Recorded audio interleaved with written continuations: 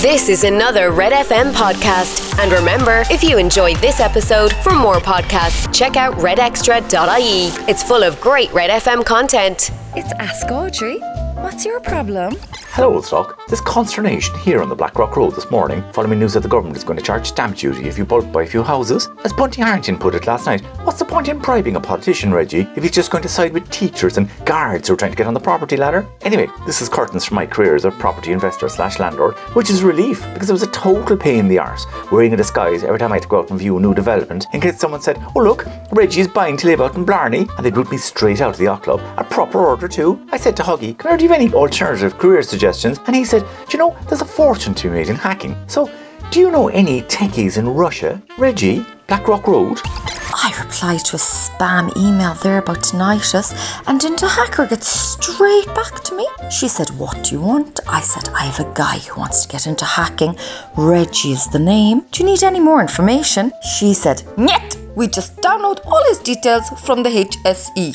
Hello, it's Rosaline here in Ballydesmond. Or is it? You see, didn't I get a phone call from my cousin, the county councillor, last week to tell me that he has swung a €20,000 grant for me to start my own yoga school if I was willing to change my name to Mairead? Ask no questions, tell no lies kind of crack. I said, no dice, you slimy backroom fixer. Mairead is the kind of name you'd give to a nun. And I'm not sure there would be much demand for a yoga school up here in the wilds of Ballydesmond. It's more of a thing for skinny ones from the Douglas Road inside in Cork who want to learn how to stick their heads even further up their arses when it would be more in their line to spend time with their kids. My cousin said, is there anything I can do to change your mind? And I said, absolutely nothing unless the grant was €40,000.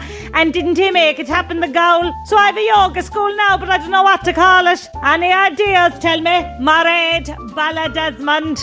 My cousin is big into Eastern philosophy. You don't want to get stuck next to her at a wedding. I rang her there and said, what would you call a yoga school in North Cork? She said, anything you like. They can't hear you because they have their feet in their ears.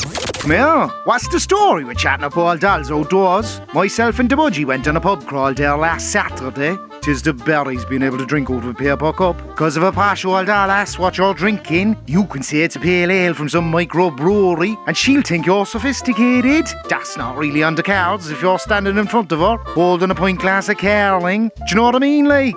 Anyway, speaking of posh old dolls, we were having our pints down by Kennedy Quay, do you know, down near the Ide Lower and Goldbergs. 'Twas jointed with wands, all done up to the nines like. So I tried a bit of banter with one or two of them, but it's fierce hard when you're a few metres away and everyone can hear you screaming, come here, that top really suits your skin tone, girl. So like, is there an app where you can connect to people around you and go, wait, hey, how's the Buddha go? Don't you know any? Blackpool? I have one friend left on the dating scene. We call her Fussy Fiona. So do her 189 ex-boyfriends. I rang her there and said, I suppose things have changed now on a night out. She said, well, lobbing the gob at a stranger is completely off the cards, obviously. I said, until you've had your vaccination. She said, no, until you've had your third G&T.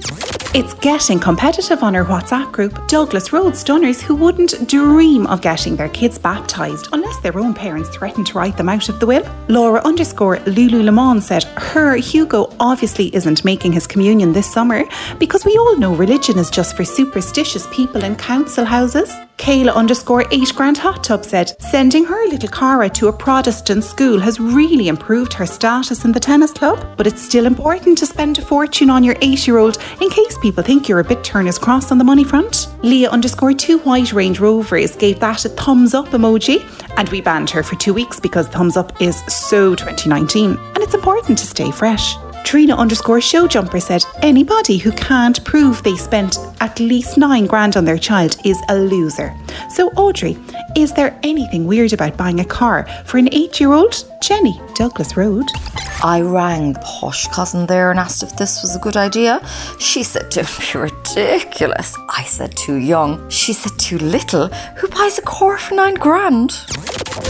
Read Ask Audrey every Friday in the Irish Examiner. Red FM. Thanks for listening to this Red FM podcast. Don't forget to subscribe and check out redextra.ie for more great Red FM content.